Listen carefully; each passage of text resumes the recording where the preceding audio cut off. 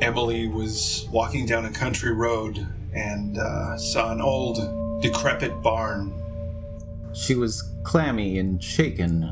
Her shoes were in tatters and flopping. She didn't feel very safe at all. She had been walking for hours, felt like days.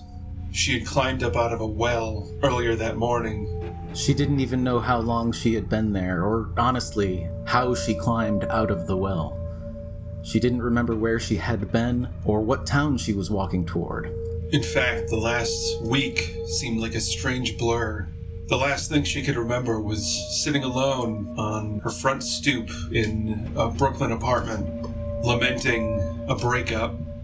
But she was certainly far from Brooklyn now. The sky was getting dark and the air cold. She needed shelter, and quick.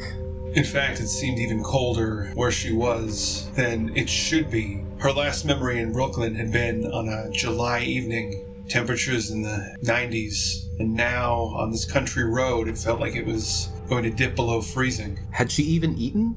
She couldn't remember. She pressed her hand against the old barn door, creaked, and a musty scent filled her nose. The smell felt recent, as if something living had been in this place within minutes, hours, but she couldn't see very well in the waning daylight. She took a tentative step inside, hoping her eyes would adjust to the change in light from outdoors. Hay was strewn about. Any one of these stables would be as good as anything, better than the ground outside. She cautiously walked into one. She could make a soft place to sleep and rest her head here. But when she turned around, she was taken aback. For a moment, her eyes couldn't believe it. Human remains lay in the stable across from the one that she had entered. They seemed alive at first, but the longer she stared at them, the more certain she was that they had been there for a long time. She staggered backward. There was one under the hay pile in this stable, too. She checked the others, increasing in speed. She found that every stable but one had a skeleton inside. A skeleton that seemed about her size, and all of them wearing the same jewelry. She clawed through the remains, not wanting to believe what she was finding. Somewhere in the back of her mind, there was a conclusion that could not be shaken. These skeletons were all, somehow, hers. Outside, she heard footsteps in the distance, slowly approaching. She ran to the only empty stable, peeked over the edge, and cast her eyes to the entrance. A looming figure stood in the door for a moment, a wide-brimmed hat, some sort of implement in his hand.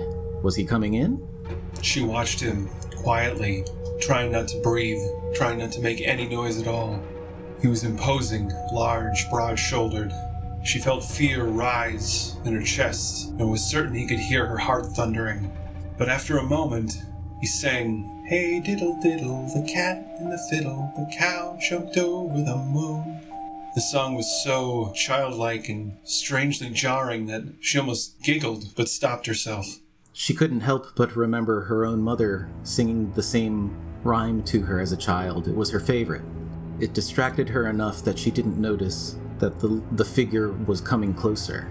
She tried to remain focused on her surroundings, but that memory kept pulling her back, almost as if she were falling asleep, falling back into it, easing softly into the memory of her mother. All around her, the barn seemed to disappear almost.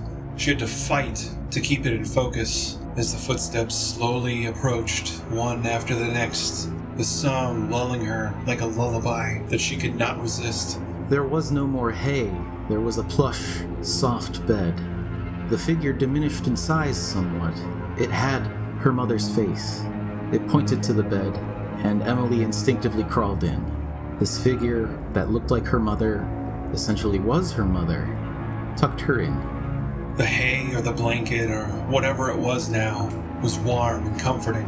She settled into it and the warmth of her mother's song. Again outside, in the distance, she heard footsteps approaching the barn. She looked up at her mother and smiled, and fell slowly to sleep. She slipped quickly out of consciousness. Her mind was empty, clear, and then she had the sensation of falling, but it did not stop. She did not jerk awake. She kept falling, for how long she couldn't tell, till she landed with great speed in a cold, wet puddle on the stony ground. It was dark all around her. She could feel the stones beneath her feet, but she couldn't really see anything around her. She felt for a wall and eventually found one, also stony, started pawing her way through the darkness. By feel alone, one step after the next. Countless times she nearly slipped on wet moss or slime. Cold air filled her lungs, and her chest was tight. One hand in front of the other, she walked toward the dimly lit circle above her. As she ascended the ramp toward the circle of light, it grew brighter and brighter and brighter, until its source was directly overhead, at the top of a well. Something about this felt so familiar. She couldn't quite remember why. She sighed and felt around until she could get a grip on some of the stones, and with great effort began to climb toward the top. Eventually, she pulled her emaciated body over the wall of the well. She collapsed. After how long, she gathered herself. The sky was beginning to turn orange. She didn't know where to go. She picked a direction along an old country road, and she began to walk.